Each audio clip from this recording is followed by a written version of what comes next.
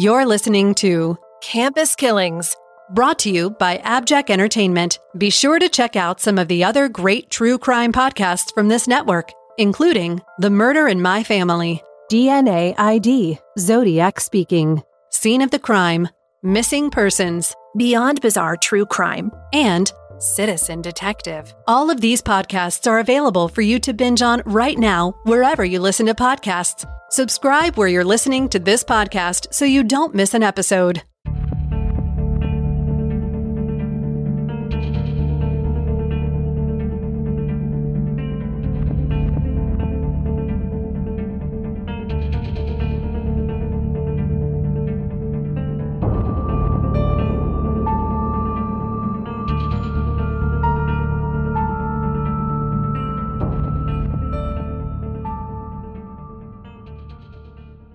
Hey Megan, today's case takes us to the year 1980 at the University of Southern Alabama. I think you'll find that this case is really interesting as it has a lot of twists and turns, so try and stay with me here. All right, Amy, thanks for the warning. I'll do my very best to keep up. All right. Before we get into the story, Megan, just a little bit on the university. The University of Southern Alabama, or South as the students call it, was founded in 1963 in Mobile. It actually grew out of an extension program of the University of Alabama, UA, but the extension program did not offer four-year degrees, and the people of Mobile had to travel more than 200 miles to UA if they wanted a degree instead of a certificate. So the city began negotiations with UA in order to create their own university to provide better educational opportunities, and they won their first charter in 1963. Now, when South first opened, it was a desegregated school, which for the time and location is pretty astonishing, and their enrollment was around 276 students. Today, the university has grown to over 13,000 students across 11 colleges and schools. Considered the flagship of the Gulf Coast, South is a 1,200-acre campus with research facilities and a university hospital that provides spaces for their medical students' residencies, as well as providing necessary healthcare access to residents of the Mobile area. Oh, that's very cool. Yeah. But at the time of our case today, Megan, the school was still fairly small at only around 800 students in total, and it didn't have the multiple buildings and acreage that it has today. But in 1979, its quaint familial feel is exactly what attracted two friends from a small town in Mississippi. Katherine Foster and Tish O'Sullivan grew up together in Pascagoula, Mississippi, and they were best friends. Katherine came from a large Catholic family, and they were very close, and she was described as extremely intelligent. Actually, in fact, Megan, she was the valedictorian of her high school, and the reason she picked South was to stay close to her family, as South was only about 40 miles away from where she lived. So this would be far enough to feel like a real college experience, but close enough to go home and visit family. Katherine was also very into service, having gone on mission trips to Mexico to help needy children. And she also had plans to travel to Ireland during the times of the Troubles to help bring peace to the communities there. Belfast had a lot of terrorism in the 70s and 80s. Right. I remember. Unfortunately, I couldn't find much information on Tish's background, but I can tell you that she and Katherine were lifelong friends who had met in elementary school. Katherine's high school boyfriend, Tom Jondon, was also accepted to South on a soccer scholarship, so all three were looking forward to embarking on the college journey together.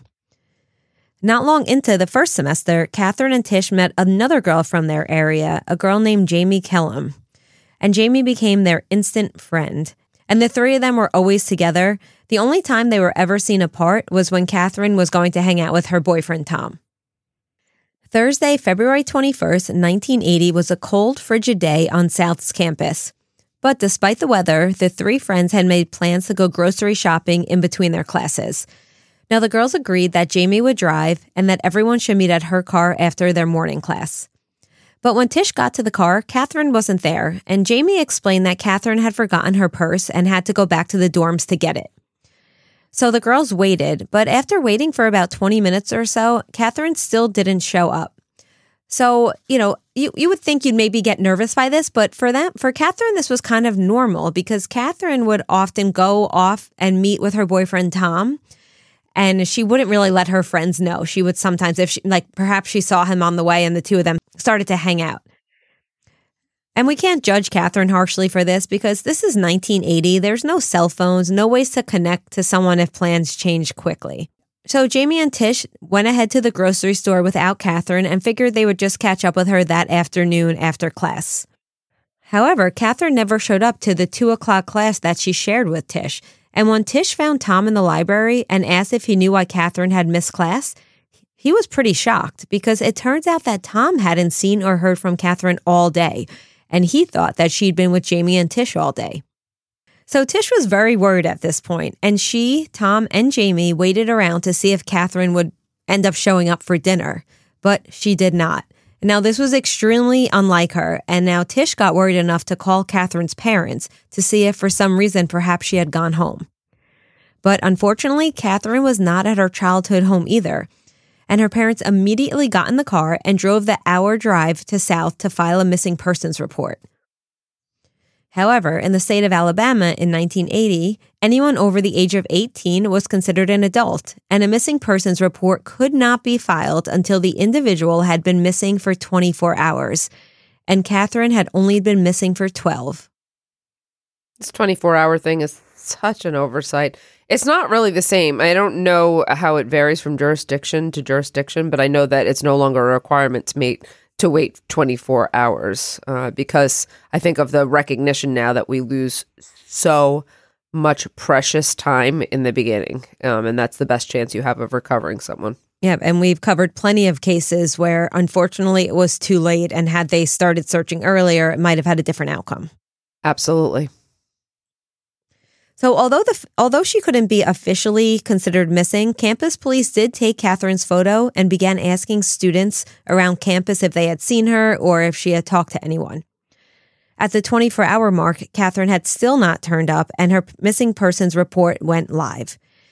Campus police then created hundreds of flyers about her disappearance, and they began hanging them around campus, and they also began working up a profile on Katherine to see if they could get any leads as to her whereabouts.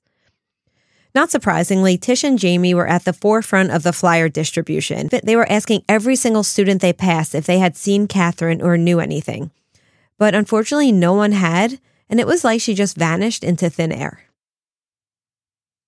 A campus-wide search was organized the next day with around 50 students and faculty assisting the police in a line search of the campus and the surrounding woods. Only an hour into the search, around 10 a.m., a student began screaming. They had found a body. In later interviews, Tish described this moment explaining, quote, "The search party came running out of the woods. We saw their faces. That was all we had to know." There was no doubt that the body was 18-year-old Katherine Foster. And now, a brief word from our sponsors. The student who had found Katherine originally thought that she was just asleep in a small hollow in the woods. But when they got closer, unfortunately, it became clear that she was deceased. As police taped off the scene, the first detective to come on the case was Sergeant Wilbur Williams, and he immediately noticed some strange things about Katherine's death. First, her body was pristine. Her clothes were literally perfect, her hair and makeup unblemished. There was also no sign that she had been sexually assaulted. I say that's interesting. In fact, Megan, she had fallen in a natural position on her side, and there were no defensive wounds, and the ground around her was undisturbed, so there was zero indication of a struggle. There were also no drag marks on the ground, so if she had been killed somewhere else, someone must have picked her up and placed her in this spot very carefully. Are they looking at this like an accident? Good question, Megan, because the next thing I was going to say, I think will clear that up. Now, the only sign at all that this was a murder were the 2 bullet holes in her head, one on the side of her head and one behind her ear as if she'd been executed. But who would want to execute Katherine Foster? As the investigation opened and Sergeant Williams worked up a profile on Katherine, it quickly became understood that Katherine had no known enemies at all. She was not involved in drugs or any criminal activities. In fact, she was a straight-A student who spent all her time with her friends or boyfriend or studying. So right off the bat, he knew that this would not be easy. But they had to start somewhere. And as you could probably guess, Megan, Sergeant Williams believed that Katherine had known her killer, or believed that it was someone trustworthy, maybe like a public safety officer, a staff member, or somebody from the faculty. She clearly hadn't tried to fight back or escape. He also presumed that she had been killed at this spot. The ground was cold and there were no footprints in the area. I just like to point out really quick that people don't tend to fight back when there's a gun involved. So I just wanted to put that as a point of kind of clarification or just like, Mm-hmm. I don't think that was the right observation to make that because she hadn't fought back. She must have known her attacker. I think when there's a gun involved, people don't tend to fight back. Absolutely correct. And she was not carrying herself. So I think we could all understand the fear that someone must experience in that situation. Okay. Thanks for pointing that out. Katherine's body was taken for an autopsy, and the medical examiner ruled that she had been shot at close range with a .22 caliber handgun. However, the time of death was difficult to determine. Like I mentioned, it had been very cold outside, and this kind of preserved the body. And while they did run several tests to decipher decomposition and insect activity, the closest the ME could give was an 8 to 24-hour time period before she had been located. Now, that's a pretty big window. Yes. And so obviously this made it really difficult for investigators because without being able to narrow down the window of time, they would have a harder time trying to figure out who she had been with at the time of her death. So did they get any leads? Yeah, it was just a few days into the investigation and they got their first lead or their first good lead from a student. Around 2:30 a.m. on the morning of February 23rd, this would have been about 8 hours before Katherine's body was found. A student says they woke up having an asthma attack, and the student had opened her window to get some fresh air, and that's when she heard 2 pops in the woods. At the time, she thought kids were just setting off fireworks, but after Katherine's murder, she wondered if what she had actually heard were gunshots. Well, that's helpful because it'll help establish a timeline. It absolutely could help establish a timeline once they can determine whether or not this is substantiated. Sure. But interestingly, the testimony was corroborated by 2 campus security officers who had been doing their rounds on the grounds. Now, this was on the 23rd, and again, they say they heard 2 pops in the woods around 2:30 a.m. But they also just assumed it was just students partying in the woods and shooting off fireworks, so they did not investigate. Now, this is kind of problematic because I don't know if you recall, but Katherine had gone missing on the 21st. But these ear witnesses heard these noises on the 23rd, so that would mean that somebody was holding Katherine for 2 days before actually shooting her. Or it's completely unrelated. As I said, there's such a wide range on Katherine's time of death that nothing was really certain, and there were really no leads at all that could fit this timeline being that she was now taken for 2 days. So this kind of, unfortunately, it sounded like a good lead at first, but it didn't really go anywhere. Okay. People don't always recollect dates correctly. Yeah. So.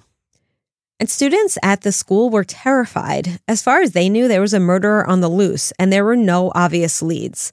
And this was a small, tight-knit campus community, and anyone who'd known Katherine had liked her so much. So in addition to their fear, the whole campus was really in mourning.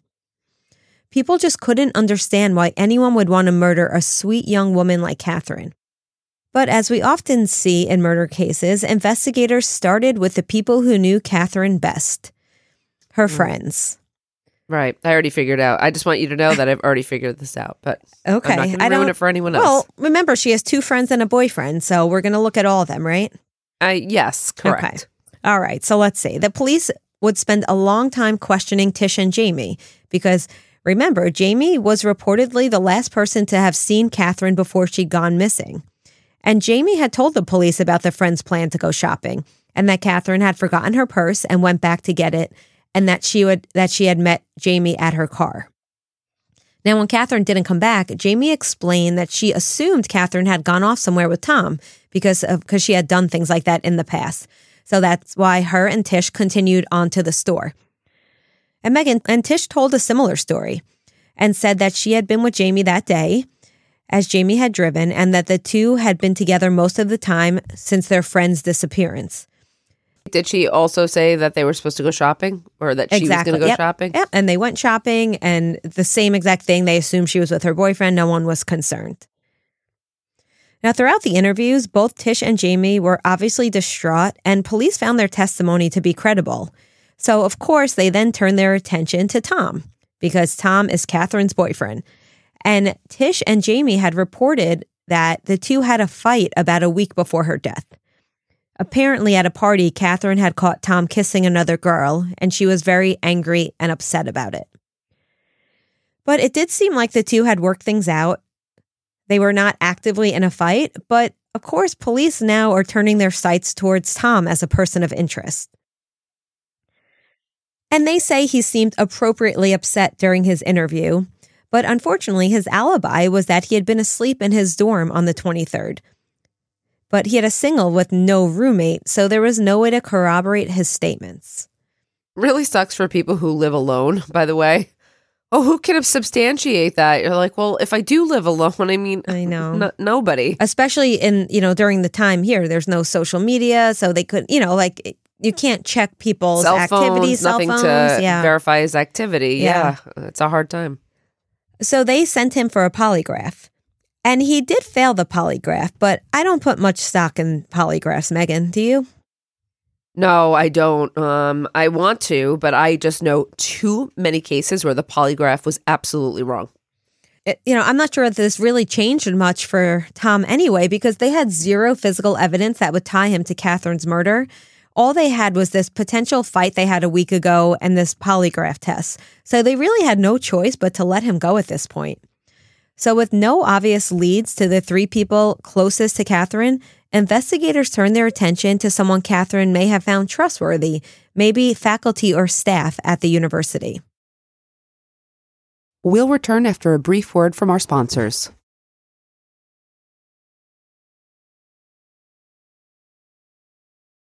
So they began running background checks on staff and faculty, and they found that one of the janitors who had keys to all of the rooms on campus, including classrooms and dorm rooms, came back with a sexual assault charge. But she wasn't sexually assaulted, correct? She was not sexually assaulted, but, they're looking for anything at this point. And do we know anything about this charge? Sexual assault is very broad. Mm-hmm.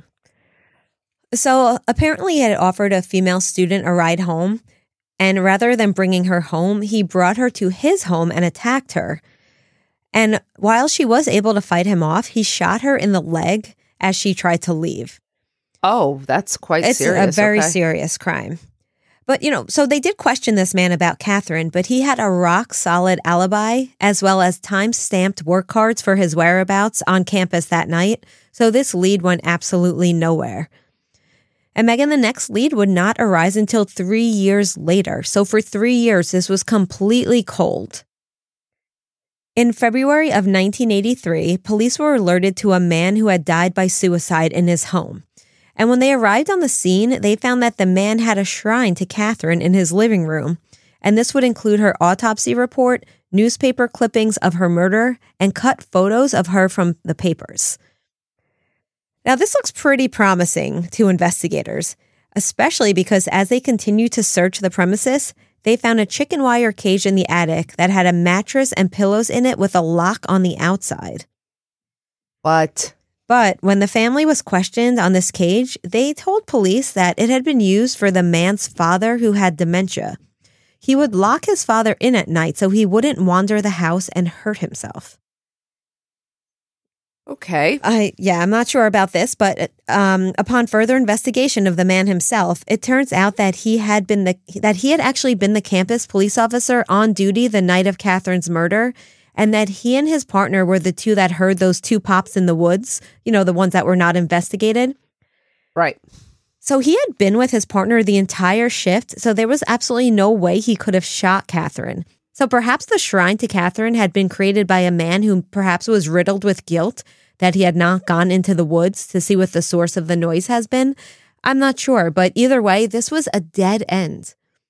Yeah, there can be any number of reasons that people also become attached to a victim or a family or feel personally involved. So there's a number of explanations for that. With no more leads, Katherine's case went cold, and while her files remained opened and many different detectives worked dead-end tips every few months, there was no movement on the case at all for over 20 years. However, in 2002, a new detective took on the case, Mike Morgan, who had graduated from South and very much knew about Katherine's murder from being a student there. And he was determined to solve this case and bring closure to her family once and for all. And in December of 2002, a tip came in. This tip was from a man from Pascagoula who called the police station and said that he had a strange story that, if true, would solve the cold case murder of Katherine Foster. Now, this man was part of Alcoholics Anonymous, and he sponsored new people who came into the program.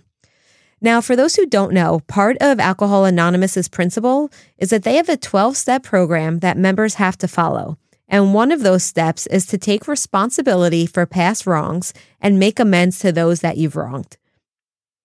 Now, this man claimed that in their last meeting, one of his sponsors, a woman by the name of Jamie Letson, had claimed that she needed to right a wrong.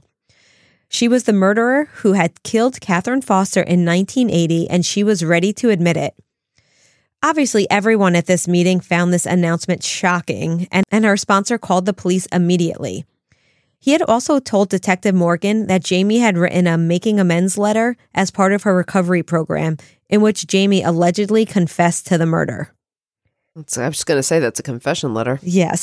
So who is Jamie Letson? Well, if you haven't been able to put this together, she's actually Jamie Kellum, Katherine's college friend. Now, Jamie had married and changed her name to Letson. However, her life since Katherine's disappearance had not been an easy one. Jamie had been arrested several times for many issues, including drugs, alcoholism, and theft. She also had a long history of alcohol abuse, which is why she had been attending those AA meetings.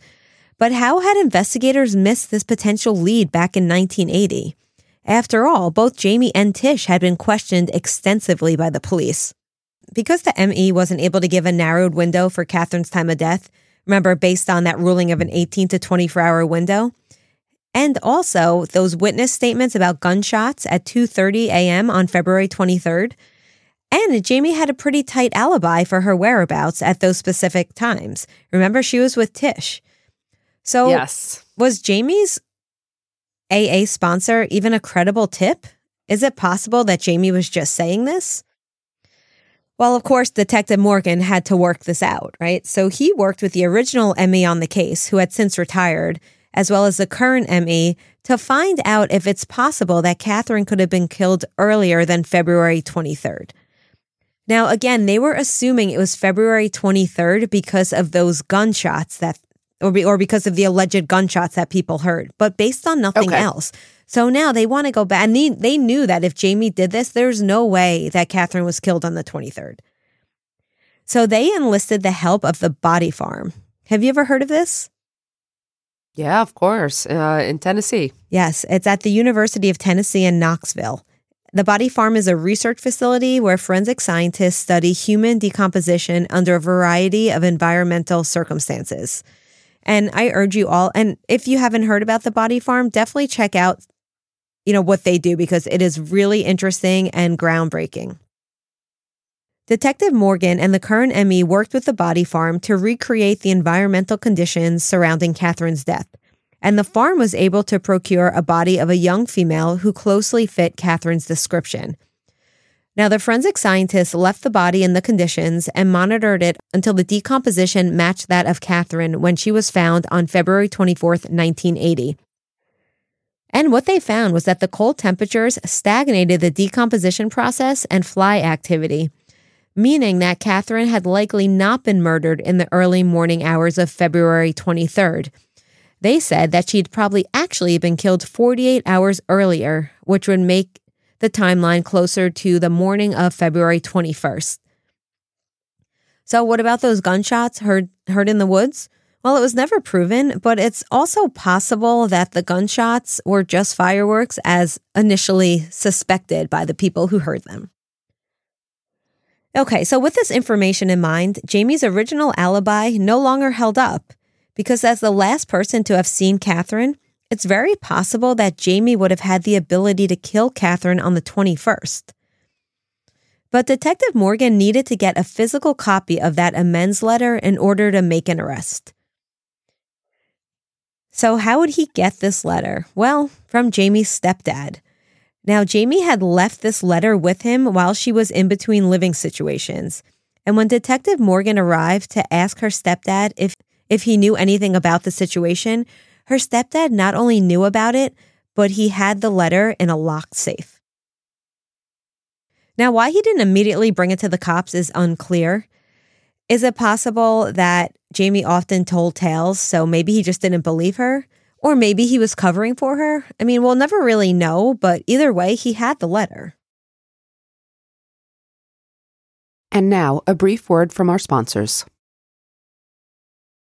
What did the letter say? So the letter was 3 handwritten pages that were torn out of a notebook, and I'll just read a portion of it here. Dear Katherine, it's me, Jamie, the girl who took your life. I don't know where to begin. I was your friend, but I was obsessed with Tom, and you were in my way. I am acutely aware of what I did that day. In ending your life, I robbed your family and loved ones of a future with you. I came here to make amends to you, but there is no way that I can make amends to killing you. There is no way to make things right, but at least I want you to know that I realize what a horrible thing I did. I don't know what else to say, Kate. And if you'd like to read the whole letter, there's a link to it in our show notes. Now, Megan, what do you think about this letter? Do you think this is credible? Do you think this is enough to arrest her? What do we think? It's enough to question her, certainly. It's enough to put her at the top of the list. I do find it credible because if she was seriously working AA, that is a significant step, and I'm sure guilt had gotten to her.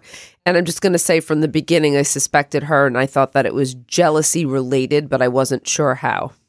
What made you suspect her? I think sometimes I hear 2 girls were very close, and a third one comes into the mix in terms of friendships, sometimes at a certain age, and there's just there's just something that goes off in my head, and it might be related. Look to like Scholar Niece and other cases that have been recent, but that's just where my head went.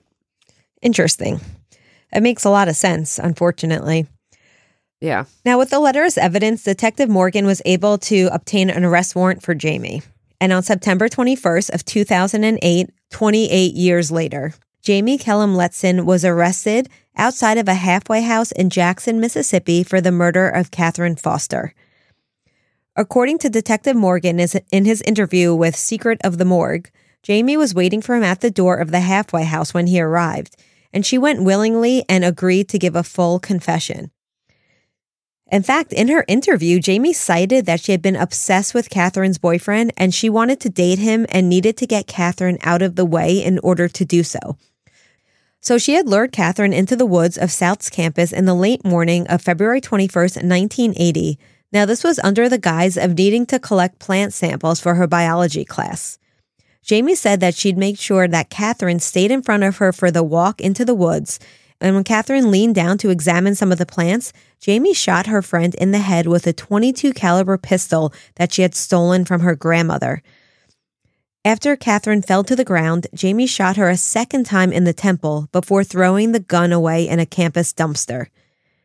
Wow. That's her. Is that her first act of violence, or does she have a history?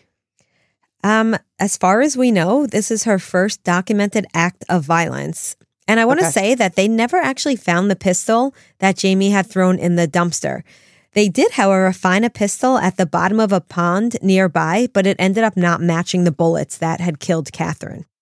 Oh, gosh. So Jamie says after she shot her friend, she ran to the parking lot where she was supposed to meet Tish to go shopping.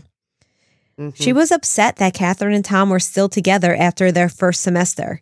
And she admitted that she often stole Katherine's photos of Tom and she would show them to her family and tell her family that Tom was her boyfriend. I mean, this is a true obsession. Yeah. Yes. And after the arrest, the judge put her on a $500,000 bail. Okay. Okay, so what do you think, Megan? Do you think that she would take a deal or go to trial? I mean, I would think she would take a deal only because she did confess and it seemed she wanted to make things right. But every time, you never know with these cases, you know, all of a sudden she might have realized how substantial the punishment was going to be and, thought she could maybe beat it at trial. Yep, I was very surprised to learn that Jamie chose to go to trial. She put in a not guilty plea, and she claimed that her confession was made up. Now, her defense team had character witnesses and other proof that Jamie often told tales for attention. At one point, citing that her confessing to the murder during AA was just to one-up someone else in the group who had a manslaughter charge.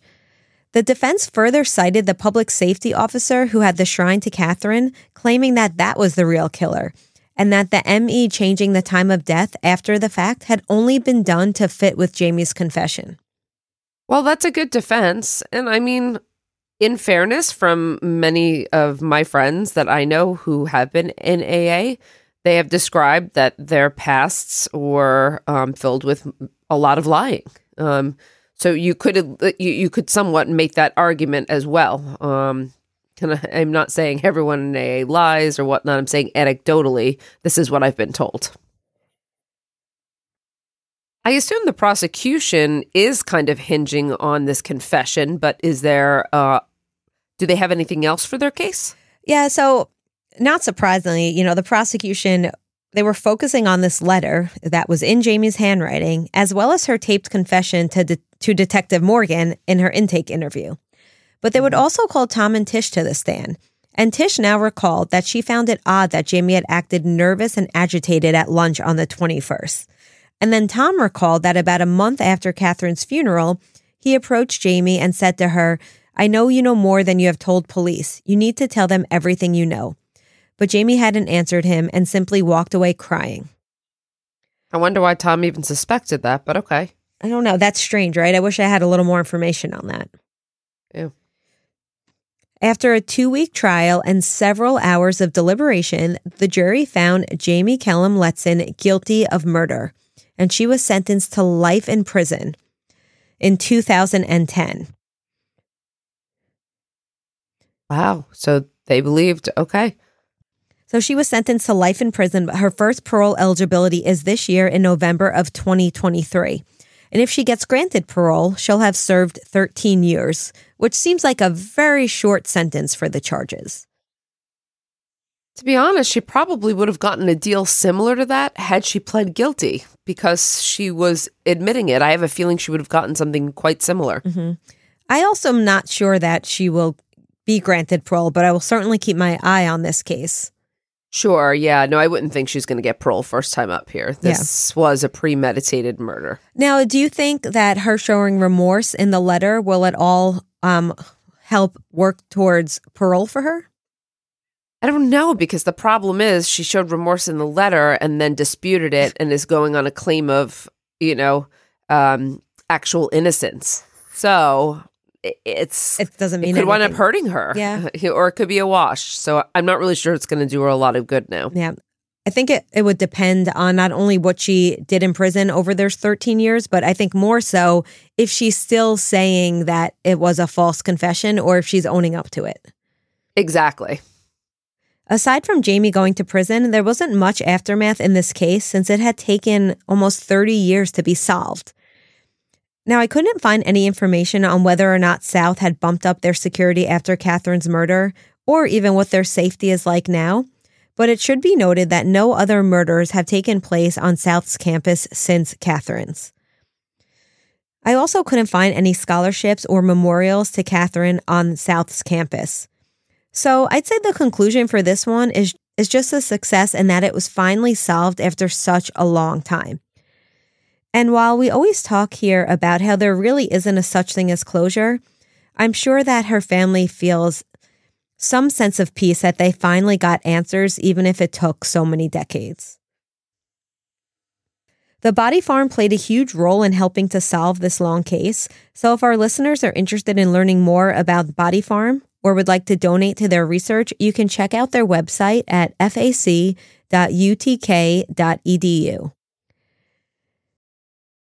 Before we go today, if you'd like to support Campus Killings, consider subscribing to the show with an Abjack Insider subscription through Apple Podcasts. Your subscription will get you VIP access to all the shows on the network, that not only includes hundreds of episodes of ad-free listening, but also bonus content and early access to episodes. For only $4.99 a month or $49.99 a year, you'll unlock a variety of listener benefits, and you'll be supporting this show in the process. Head over to Apple Podcasts and search for either Campus Killings or Abjack, and you can start your subscription with a free trial. Your support is greatly appreciated. Thank you, everyone, for listening today, and we hope you'll join us on the next episode of Campus Killings. Campus Killings is hosted by Dr. Megan Sachs and Dr. Amy Schlossberg, with research and writing by Abigail Belcastro. It's produced by Mike Morford of Abjack Entertainment. Be sure to follow Campus Killings on social media. You can find Campus Killings on Twitter with the handle @CampusKillings or on Facebook at facebook.com/Campus Killings. You can also visit the show's homepage at campuskillings.com. Be sure to tune in every other Saturday for new episodes of Campus Killings.